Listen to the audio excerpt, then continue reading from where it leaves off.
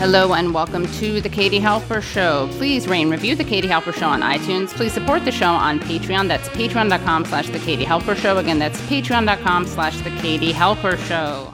Hello, everyone. We are live, and I am Katie Halper from The Katie Halper Show, and I'm joined by the lovely Leslie Lee. Hello, Leslie. Hey, Katie. How's it going? Good. You? I'm good. Good to see you again. You too. Well, very important show that we're doing today, which is we will be talking to Stella Morris, the fiancée of Julian Assange. She met Julian Assange while working on his case, so she is someone who can talk about the case from both the political, personal, and legalistic perspective.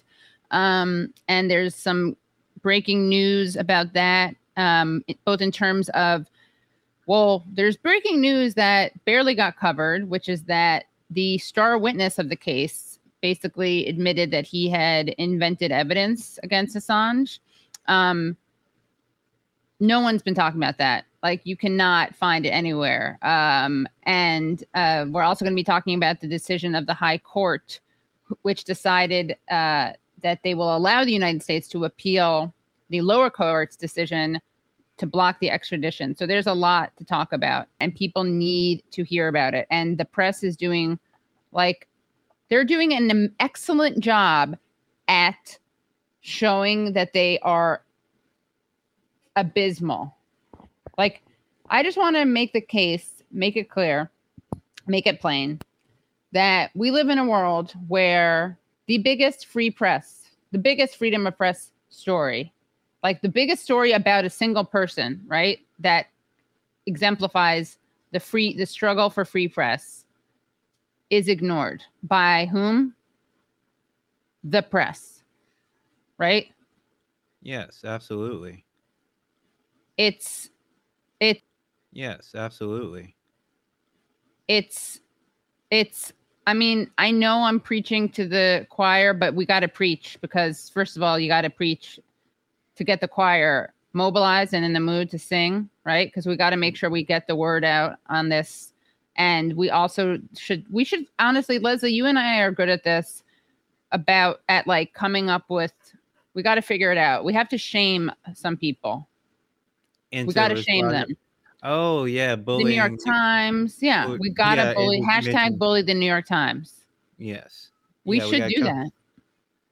I mean, because the thing is, especially during Trump, they did get in a tizzy about press freeze now and then, right? With the line mostly when Trump yelled at them. Yeah, mostly just Trump being mean. Yeah, exactly. Not the things he actually did, not Julian Assange, but him just saying mean stuff in general about the press, nasty gossip.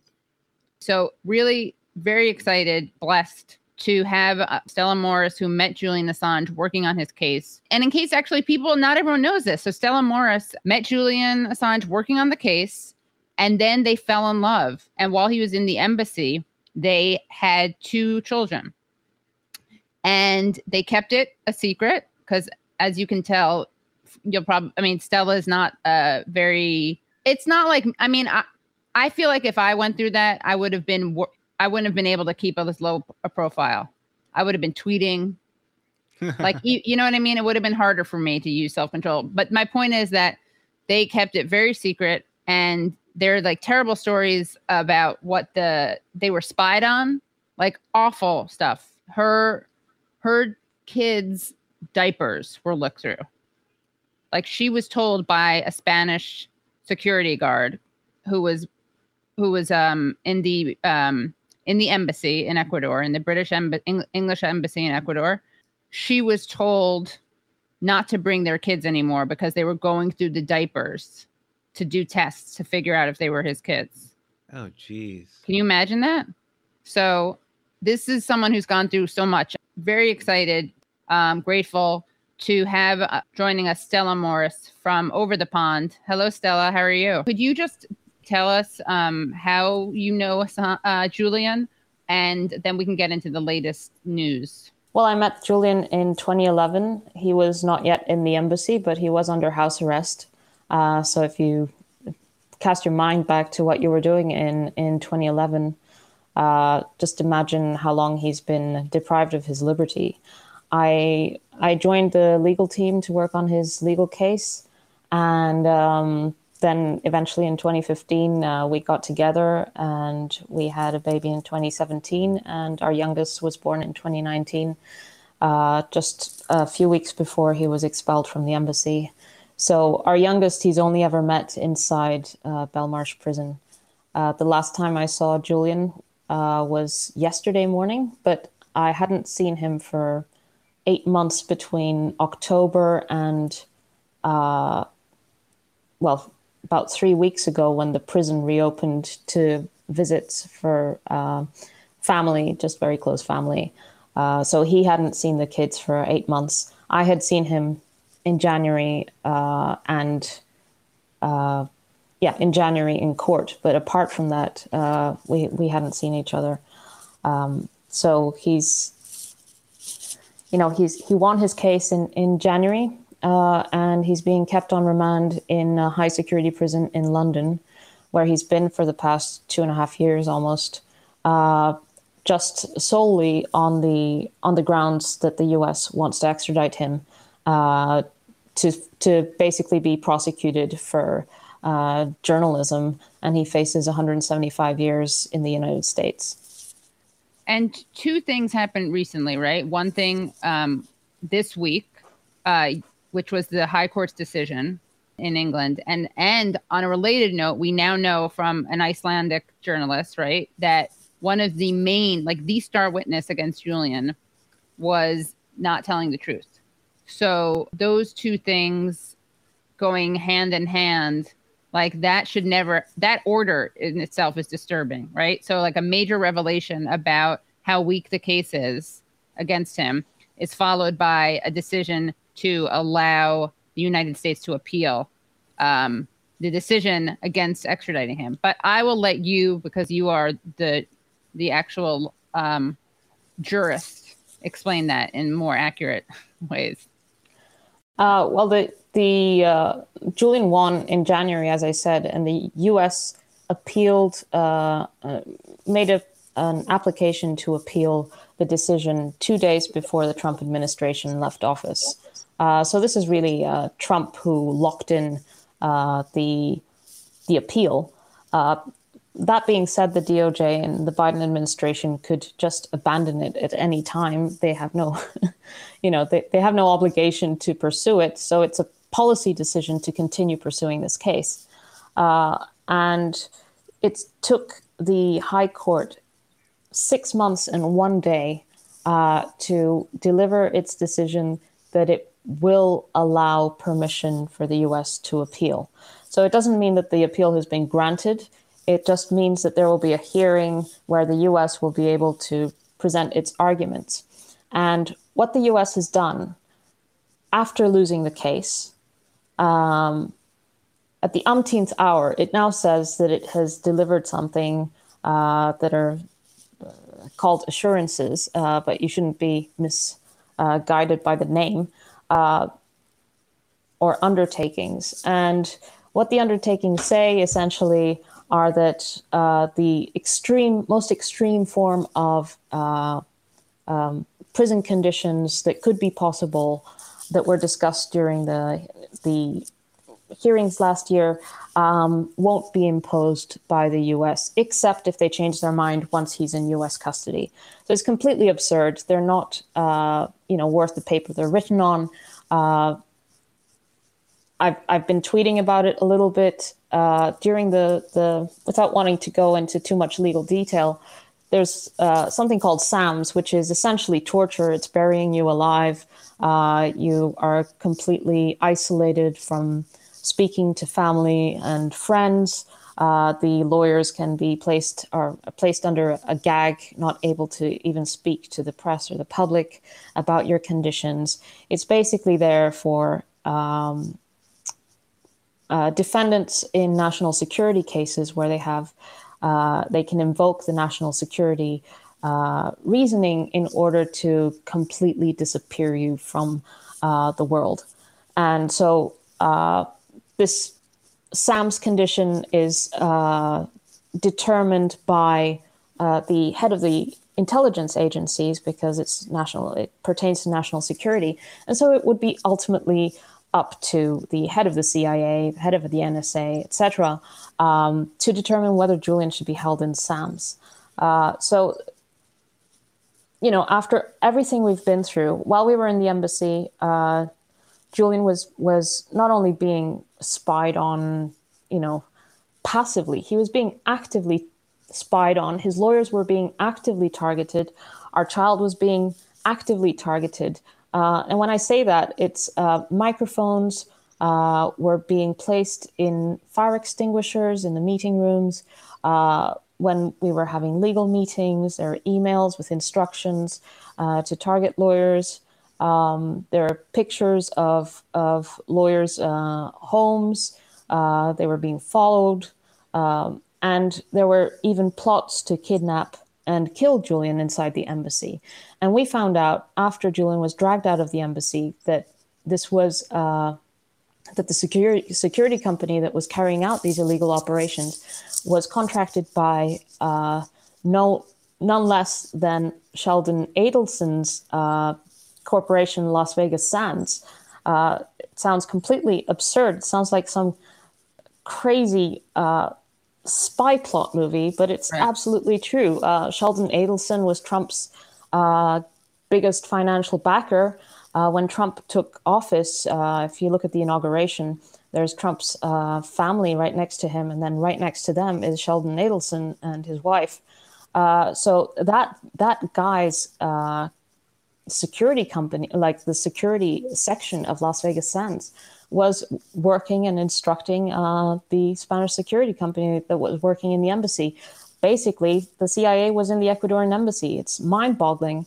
And so, if they're capable of doing these things, and everyone knows that the CIA is capable of anything and everything, then does anyone doubt that they wouldn't recommend Julian go under SAMS once he was on U.S. soil? But these undertakings are completely absurd. And then there's an additional one about Australia. Basically, Julian is an Australian citizen, and of course he would be entitled to prisoner transfer after all the appeals process is exhausted. That means he'd have to go all the way up to the Supreme Court, and then he would be eligible for prisoner transfer to Australia. We're talking possibly a decade or even two. What the US is proposing is to put Julian in prison for the rest of his life. And this is completely outrageous. The US government is going into this as if putting a journalist in prison was negotiable, as if how much he should be tortured, how much he should be put in solitary confinement was negotiable. Julian is being prosecuted, and some people might not know this, because of publications in 2010 that he received, a leak that he received from an army private who was in Iraq at the time, and who was a whistleblower, and that saw all the illegality going on around her at the time, and decided to blow the whistle. And that's what led to the publication by WikiLeaks of the Iraq war logs, the Afghan war diaries, the U.S. diplomatic cables, and the Guantanamo Bay detainee files, and the famous collateral murder video. And this is what Julian is being prosecuted over. This is the publications that WikiLeaks is probably most famous for. Many people, know WikiLeaks from the 2016 publications, but really the global impact and the biggest publications are from 2010, and this is what he's in prison over. Sorry, I should go into the Icelandic thing if you want, but I've been talking for too long. No, that's great.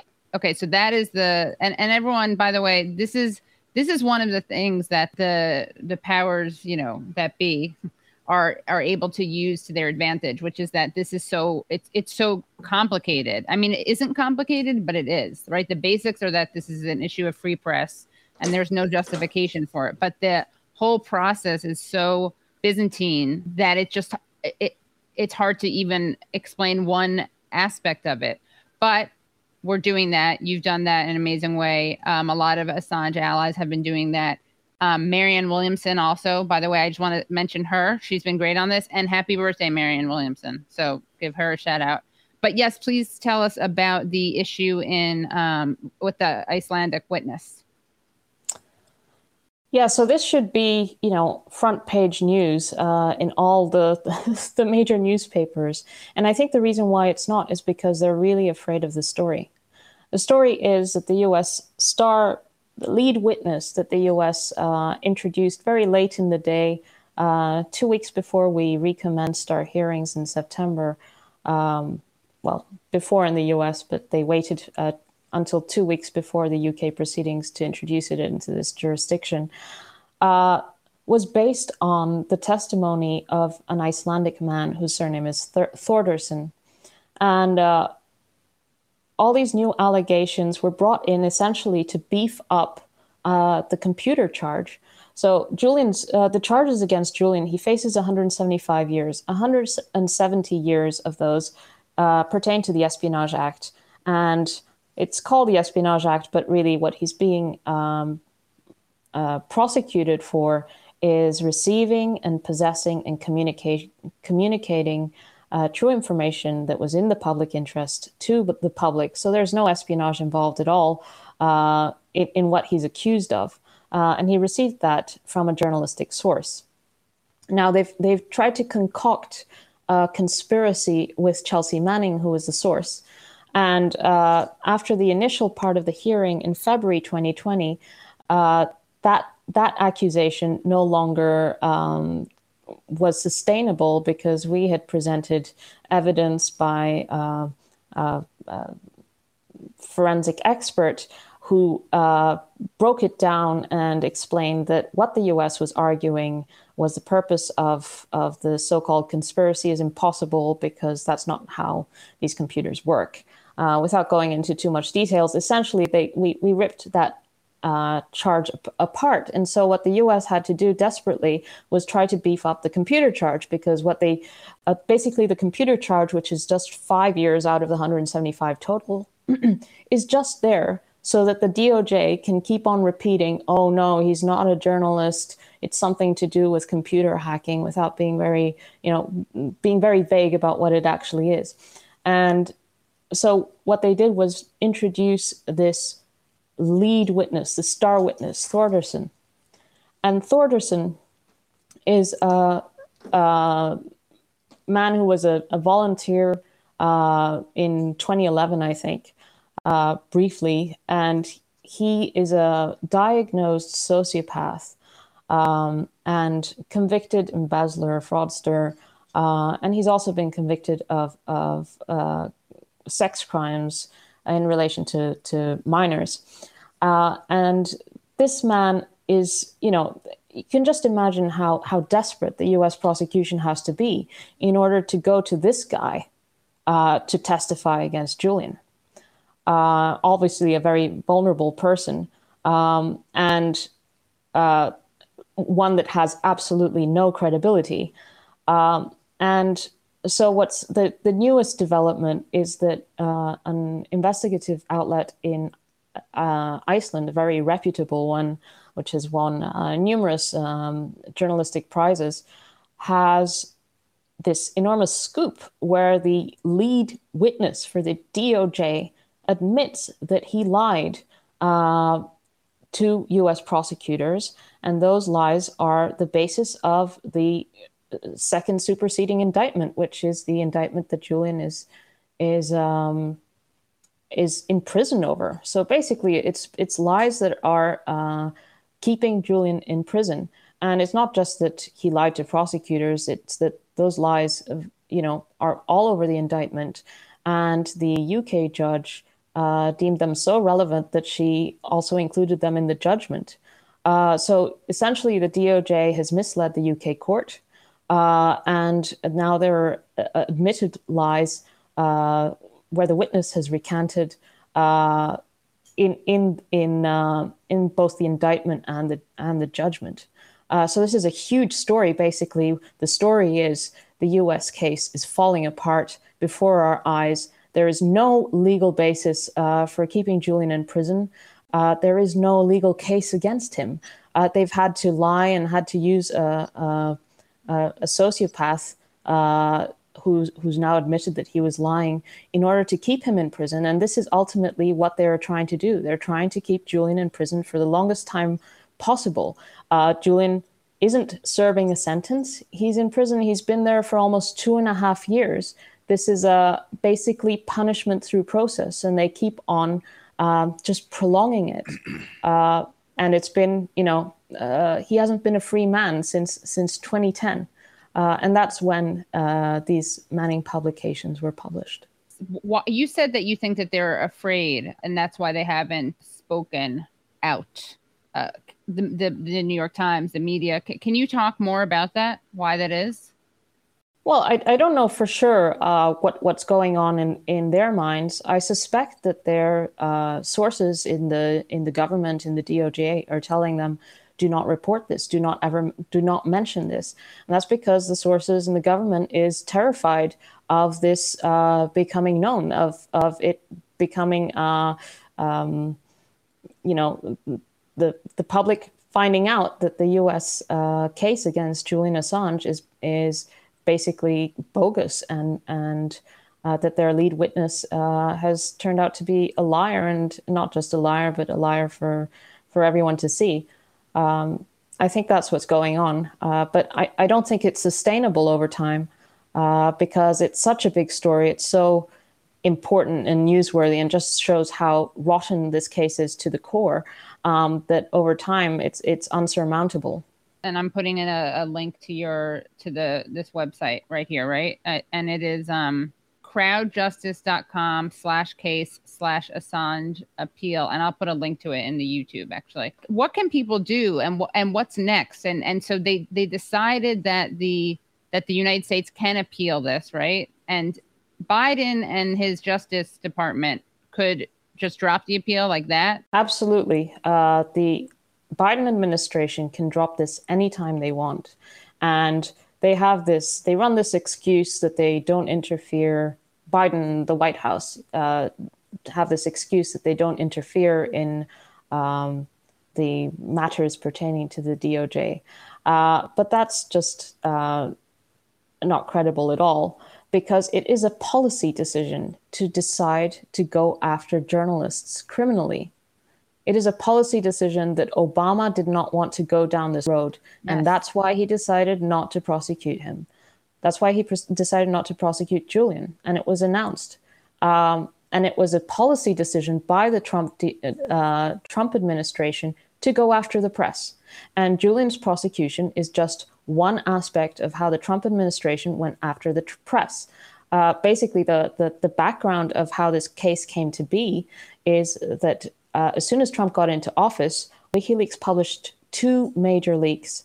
One was the CIA's meddling in the French elections of 2012. And the second one is Vault 7, the biggest leak in CIA history. And Pompeo, who was heading up the CIA at the time, he made his maiden speech about WikiLeaks and about bringing down Julian and WikiLeaks. He said, "This ends now."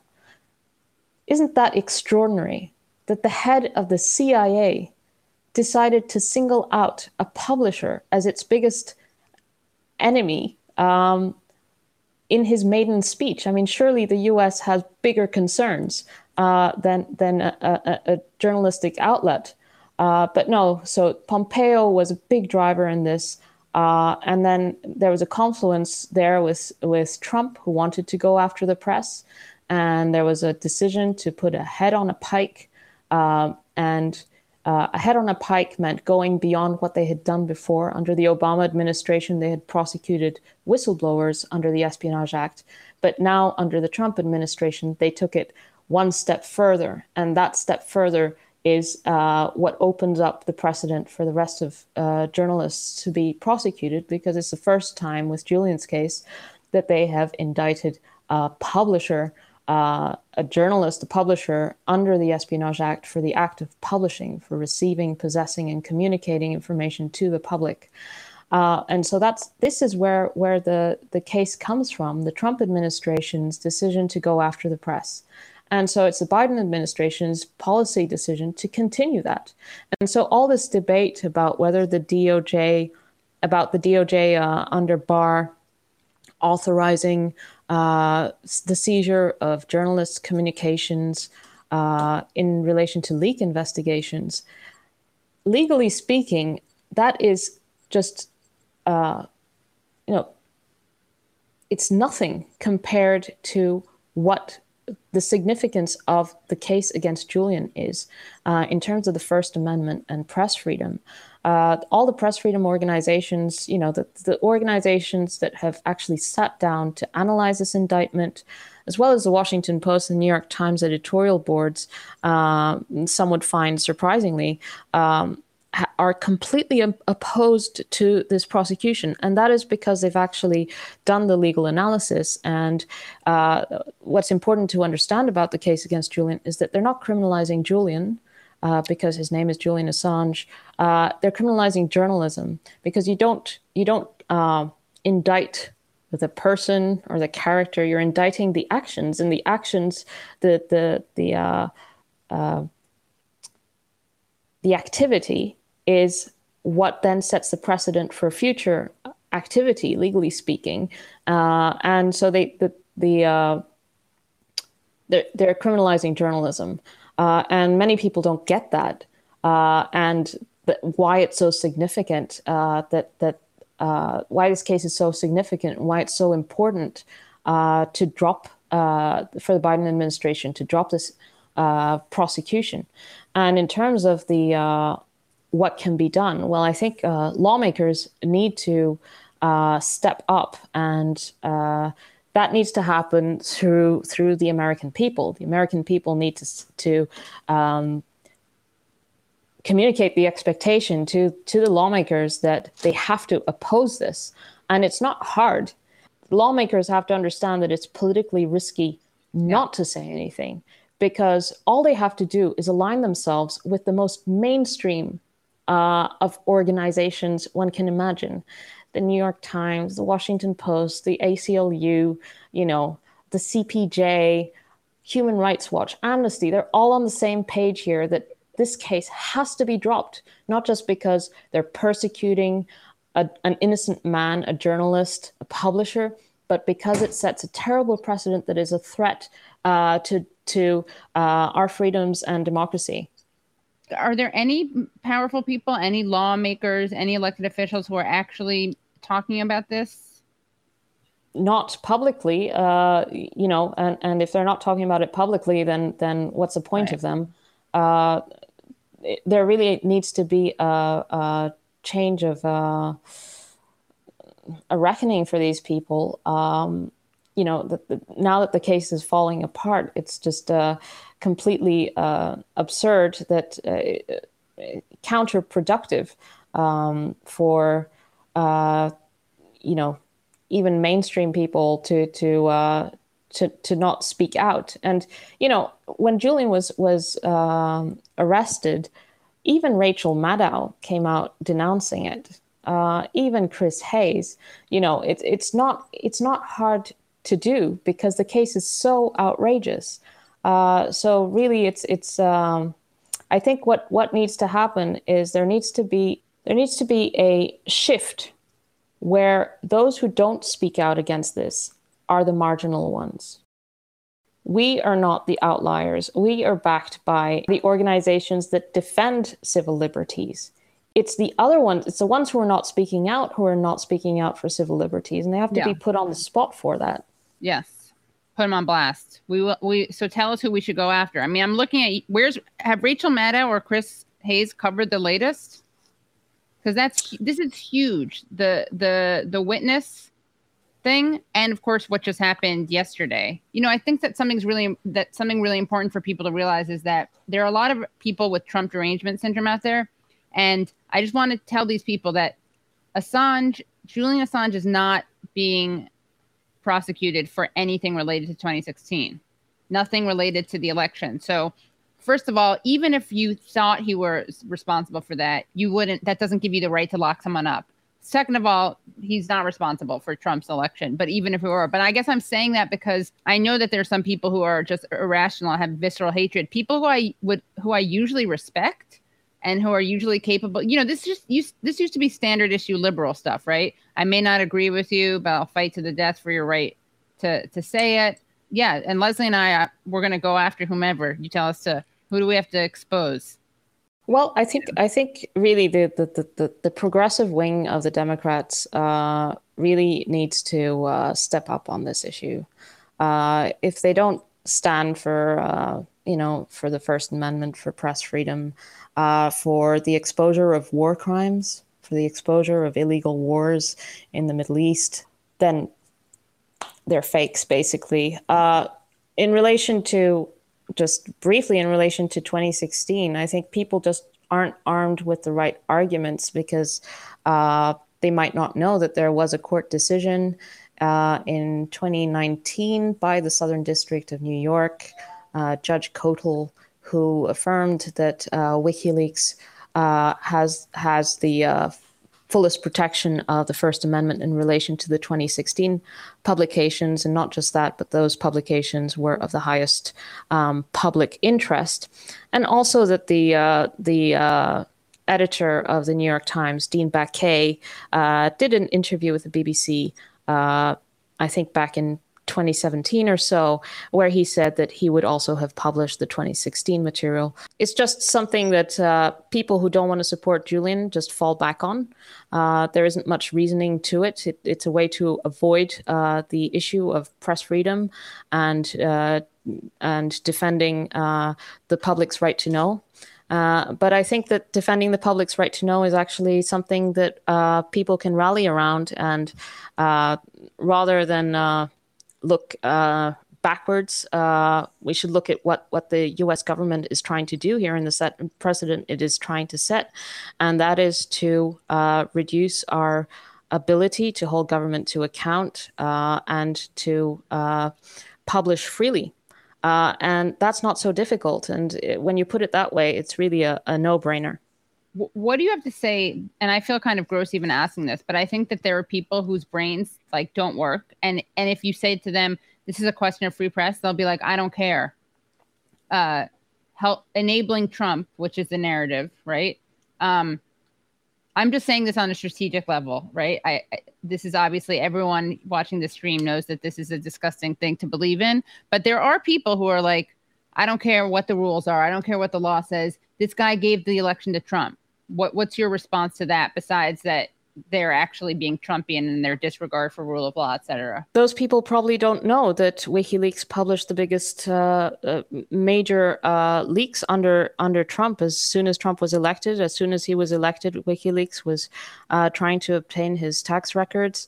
And you just have to go to WikiLeaks Twitter account to see how WikiLeaks was critical of Trump from right. Day one, and in fact, even before that, and even before the election. But there has been it's part of the Hillary campaign's attempt to draw attention away from her failure to get Democratic votes. And as everyone probably remembers, I mean, early on in the contest, Bernie Sanders was polling better against Trump than Hillary Clinton.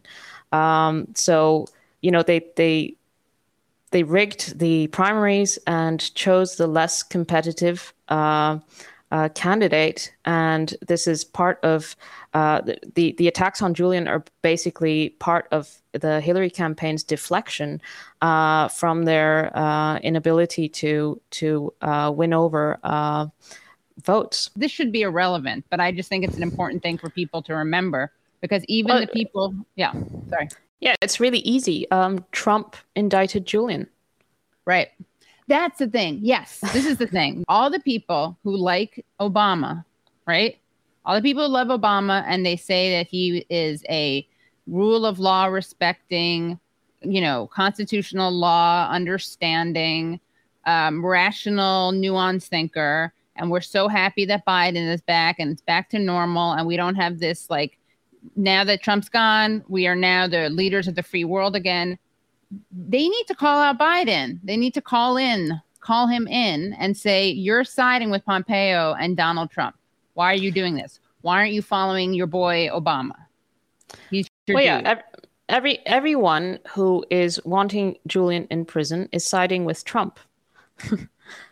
Biden's one of them, but everyone who is justifying Julian's continued imprisonment is siding with the Trump administration. Yeah. Not only that, I mean, think about it. Who knows what will happen in, I think, 3 years' time? Pompeo's probably going to run. I mean, Pompeo is the worst element of the Trump administration. Way worse than, terrible, terrible. And that guy's probably going to run for president. What will happen in 3 years' time? Look at this precedent that is being set against Julian. Does anyone doubt that Pompeo will go after the press just like under Trump? It will be just the same thing and worse because they'll already have the precedent because Julian has been in prison for 2.5 years and this thing has been allowed to continue. What can people do? People really want to know what they can do. And again, I really want to thank you so much for your time. And I really I really, you and your kids are in my thoughts. And I'm really sorry that you have to go through this. I mean, it's an attack on free press. It's an attack on freedom, on the First Amendment. And then of course you're experiencing this on a very personal, visceral level. And of course, as is Julian. So I really do, want to thank you so much. And of course, please, if there's anything else that you want to make sure people know about. Well, look, history is on Julian's side. This is a classical political persecution. This is what other countries do to silence journalists. This is not what the U.S. does, or if it is what the U.S. does, then the U.S. has undergone a very serious transition into something else. You can't have it. A superpower with a free press is completely different to a superpower that doesn't have a free press, and this is basically what is happening. I have no doubt that in a few years' time, this case will be properly understood for the travesty that it is. It will be a reference for future generations. It is the free press case of this century. It has the capacity of nullifying the New York Times Pentagon Papers case, because if there's no prior restraint, then who cares if after publication they can put you in prison for the rest of your life, right? Right.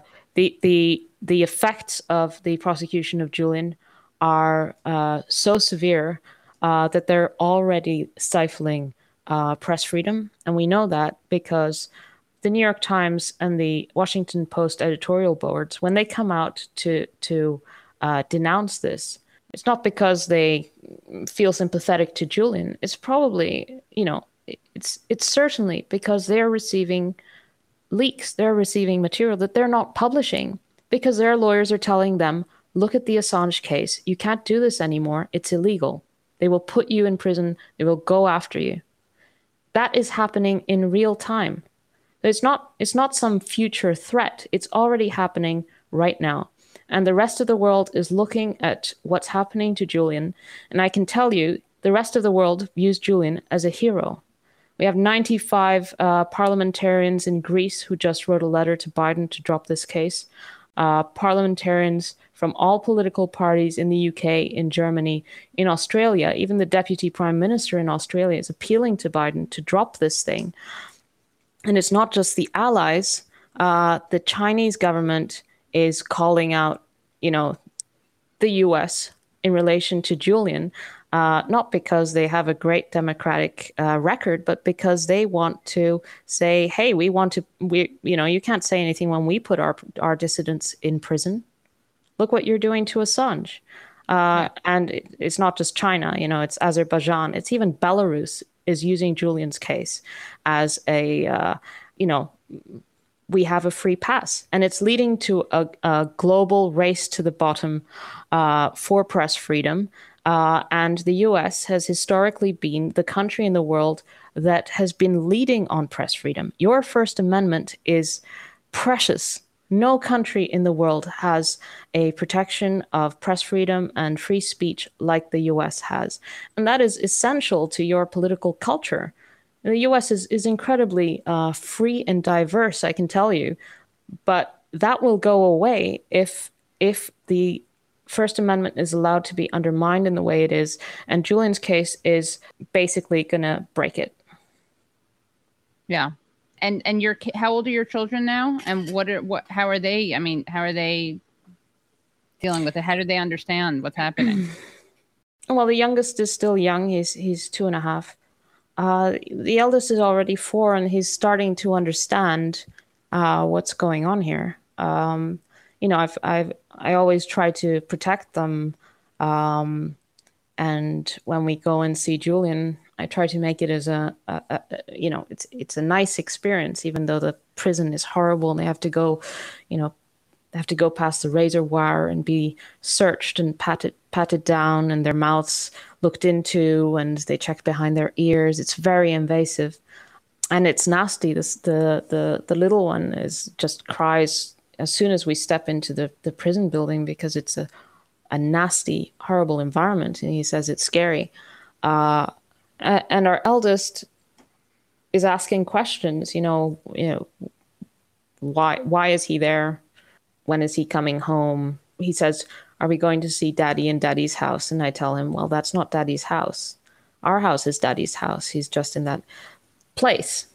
But at the same time, I'm also telling them that their daddy has millions of people around the world, good people, who are fighting for him, to come home.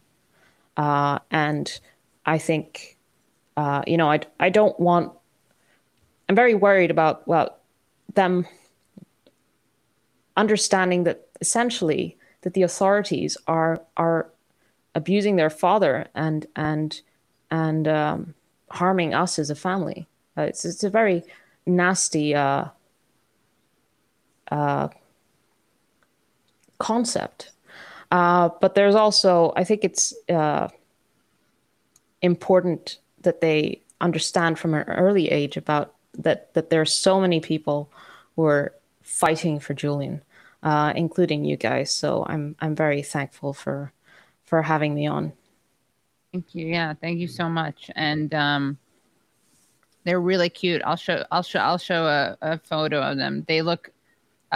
One of them really looks a lot like. I'm sorry to say, because the mom is the one who does most of the labor, but really like Julian. I don't remember which. I'm trying Gabriel, to get eldest. Yeah. Yeah. I just want to thank you, and tell your children that they have a lot of people just watched this stream about their dad, and are saying what a hero he is in the chats, and let us know if there's anything that we can do. Definitely, we will be your attack dogs. We will go after whomever that you have to have good relations with, or you can't be seen attacking. We'll get in touch later. And right. Thank you for doing all that you do. And thanks, and please give my regards to Julian. Tell him that there are a lot of people in the stream who are very grateful for him. Thank you, Katie. Thank you, Leslie. Thank you. That was amazing and infuriating and moving, and we gotta put the pressure on these people. We really have to be creative about it, because they are fine with letting they don't there's no right now, without a lot of pressure. The Russiagate stuff too, it's like people are afraid of being tainted. They see things, and what are you going to be tainted by? A free press case? And the more people view it as something that's to be avoided, it's cowardly, guys. Yeah. So that's why we're coming out there. There's really nothing controversial. And I saw people in the chat, some were upset about my questioning, how to pitch this to a resistance lib. But I'm honestly asking that question because I want to be able to clip this up for people And I want to reach people who don't agree with us. But I really just want everyone to be faced with this. I mean, I think there's so much that people need to be faced with, looking at the fact that he has these 2 children who are, who now think that their dad lives in a house that's prison, right? They think that that's their dad's house because he's been locked up for literally not just not doing anything criminal, but engaging in brave, truth-telling journalism. Journalism. And you know what? It's like it's called the New York Times problem. That's what they call it, right? The New York Times problem, which is that if what Julian Assange did is so criminal, that really sucks, because that means that what the New York Times did is criminal too, because they publish the same things. Look, I'm willing to trade almost any 10 current New York journalists for one Julian Assange. If the government has to put some journalists in prison, we'll pick them. Let's pick the one that they're going to put in jail. Yeah, we should be doing that. You know what? Why don't we do that? We should put together a list. We're calling for the arrest. I mean, we don't want to do this. Here's the thing. Unlike the people we're about to announce, we're going to have the playoffs, the sweepstakes. We're going to have a list. Which journalists to lock up. And the reason we're saying that is unlike the journalists, we're going to name some journalists to lock up. And these journalists are going to be the journalists who have either condemned Assange or very obviously stayed out of it. Now, here's the thing. I don't believe that journalists should be locked up. Sadly, other people do. And so we want them to put their money where their mouths are, right? They have 2 options. We're going to put together a list, and either they turn themselves in or they say free Assange. Or they'll just go down in history. Honestly, who have been the worst journalists on this? And obviously, like Hillary Clinton. Here's the problem. Yeah, the funniest way to do it would be to actually look up things that they had written that would actually get them arrested under the same law as Julian Assange. But none of them actually are like real journalists. So, right. Exactly. Right. That's the problem. You're like, I know what we'll do. We'll find where they publish some very important information that made the powers that be upset and revealed human rights violations. Like, oh no, wait, they don't do that. Yeah, they'll do that. They publish like lies. We could find some that publish lies that got us in the war, probably. Slap the cuffs on that one. If you must. I think we should do this. Like, who is not talking about this? Who needs to talk about it? Talk or go to jail. That's what we should do. We should just have all the people who have written about WikiLeaks. That's what we do, Leslie. We got it. We call on the New York Times and the Guardian and whatever place that published WikiLeaks. They need to fire and hand over their journalists, unless those journalists say free Assange. Say free Assange. Say it. Yeah. We will be compared to the Black Lives Matter thugs who make people go around and say Black Lives Matter. I love that. I would love that. So that's another. I would love to be compared to that. Yes, I like that. I mean, Jim Acosta, lock him up. How about all the journalists who cried? How about, Jake Tapper and Don Lemon? Remember, they were like, oh, it's kind of it's so weird to have Biden in. It's so weird to have a president who doesn't yell at you. They were so moved by that. Yeah. I don't know. I mean, guys, this is really effed up. And it's so pathetic because basically, and Merrick Garland, where the hell are you? Get out there. Tell Biden that he's embarrassing you. This is not a good look. You're all a bunch of Trumpians. You're all Trumpian now. It's like we hate Assange because he helped Trump, who indicted him, and that's why Biden should continue this absolutely bizarre case, absolutely awful. And we didn't even. I mean, this case he's been in jail more or less for like 10 years, 12 years, and without conviction. And one thing that I wanted to talk about was that like the UK government spent millions of dollars every year just watching the embassy to make sure he didn't leave. Yeah. They don't ever want to let him out. They have spent millions of dollars going after him. Millions, literally the UK government and the US government, I guess the Australian government too. Like they've had people working around the clock for 12 years to keep him in jail. That's several people every single day to keep him there. And Julian has to pay all the bills himself. Yeah, you know what? I retweeted something and then I deleted it. I retweeted something that it was a good tweet. It was from, you know what? Let me show it. It was from Medusa. I think it was from Medusa 896. Yeah, it was. You know what I'm going to do? I'm going to show this tweet. And I retweeted it and I'm going to I unretweeted it because I said to myself, look, we need an inside-outside strategy, right? And I have some of these people on my show. So I don't want to be tweeting stuff like this. Where the F are the so-called squad and so-called progressives. And then it tagged Cori Bush, Jamal Bowman, AOC, Ilhan Omar, Rashida Tlaib, Ro Khanna, and Jai Paul and others. And I retweeted it. And then I said to myself, you know what? I'm going to unretweet it. You know why, Leslie? Why? Because I want to give these people a chance. I want to give them the chance to do the right thing. And then if they don't, I'm not going to be able to. I'll just say if they don't, I'm not going to be able to use the self-restraint that I'm showing right now. Self-restraint. You're holding back. I'm holding back my retweet. Holding back the retweet. Yes. I'm holding back the retweet because I don't want to curse at them. But I'm not criticizing Medusa. I think that's a great tweet. But guys, come on. It's a fair question. Come out in mass. Like everyone get in the meeting so that they can't. And you know what you got to do? This is get Justin Amash with you. Like this is something that some crazy right wingers would do also. I need everyone to come together, write a letter.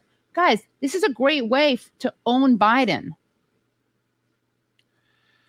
Okay, I know they've had a chance. I'm just trying to pitch them. Okay. Yes. Oh no. I'm fine.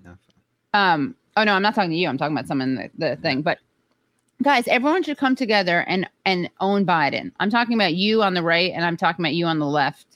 But they won't do that. They're afraid of him, right? Yeah, it is weird that the right could have picked this up because they pretended to like Assange for a little bit. Yeah. Like is that the best hope just to remind the right wingers to actually? I think so. I mean, fine. We're going to seed it. We're going to seed. Look, libs, you want to seed this stuff to the right? Fine. Look like a bunch of idiots. The right is going to be able to pretend that they're the free speech party. I guess so. Yes, that's a good point. You know, I hate this thing. Someone wrote, I don't hate the fact that Tucker Carlson supports Assange does not mean Tucker Carlson is a good person. It is a reminder of how pathetic it is that Tucker Carlson is better on this issue than anyone who actually believes in freedom. Claims to believe in freedom. Yeah, like mentioning Rachel Maddow and Chris Hayes, people I hadn't thought about it in a while. Just like they hated Bush. This all started with exposing things that Bush did. That's what all the right wing, all the Bushites hated Julian Assange. That's all the Bushites hated WikiLeaks. And then when the leaks came out about the drone program and the domestic surveillance, then all of a sudden now it's a problem for the Democrats and the left. I guess progressives now too. Well, I think I got two. I have two people in mind who we can threaten to send to jail. We should use a hashtag jail that journo. What do you think? Well, we might have to workshop that a little bit. All right. Well, what do you guys think? But we can definitely say, speak, you coward. Like, yeah, speak. What could we, something you coward? We don't even have to. We don't have to threaten them with jail. We just generally inviting say, them. Like inviting, like, why don't you say something about Julian Assange? Like, you don't have to threaten them. Like, this should be a basic thing for any journalist. Right. Please be principled. What could the good hashtag be? Please tweet. Please speak like a little Bush. Please clap. Please clap for Free Press. Well, you might not need a hashtag because if you're just going after one by one, you might not need a hashtag. Focus. Okay. So yeah, I think our first one maybe should be one of these two. Here's two candidates. Okay, ready? For jail my journalist. Jail that journalist. Jailing with the journos. Jake Tapper and Don Lemon. This was like after Biden was elected. When you said, is it important that the current president is at your inauguration? And he laughed, and everyone knew what he was thinking. Look at Jake and then Tapper's he went on face. to He's give, about to cry. I thought was a great answer. He said, it's important to the country that the country sees a smooth transition. That is what we need, Jake. Yeah, I mean, there certainly was a lot of the right answers in terms of the Justice Department is not mine; it's the people's Justice Department, and you know, I'm not going to do this, I'm not going to do that, and obviously we'll see. The proof will be in the pudding. But yeah, I mean, it was also, you know, I just have to say, interviewing him, like, it's different. You don't have to really steel yourself for the potential reaction when you bring up uncomfortable subjects, such as when I asked Vice President-elect Harris about something she had said that contradicted President-elect Biden. When I asked President-elect Biden about his brothers and his son. You asked about his family. Was Bo going to be, any of his family members going to be on any boards or any jobs that may be in conflict? Yeah, Hunter Biden. You brought Hunter up. And excuse me, Hunter, not Bo, but you brought him up. And there was no cringeworthy moment. He answered it very plainly and distinctly. He answered the question. Yeah, nobody's going to do anything in terms of business deals that's going to create even the appearance of impropriety. Again, we'll see what happens, but there just wasn't the, you know, attack that we in the Fourth Estate have been used to. So that was unusual. For Jake Tapper and Don Lemon, this is free. This is how they view an attack on the Fourth Estate. Ready? It's a mean question from Trump. Again, we'll see what happens, but there just wasn't the, you know, attack that we in the Fourth Estate have been used to. Can you imagine? They think they're being brave journalists. That's the attack. Yeah, that's bravery right there. That's bravery.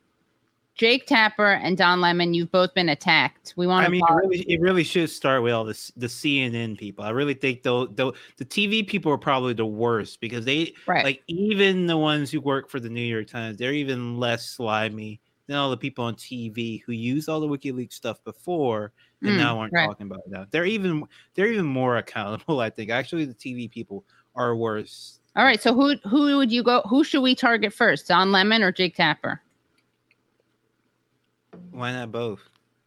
You were the one telling me to focus. You said we don't need a hashtag. You don't need a hashtag because a hashtag is like if you're trying to build. Because it makes me seem old. I know.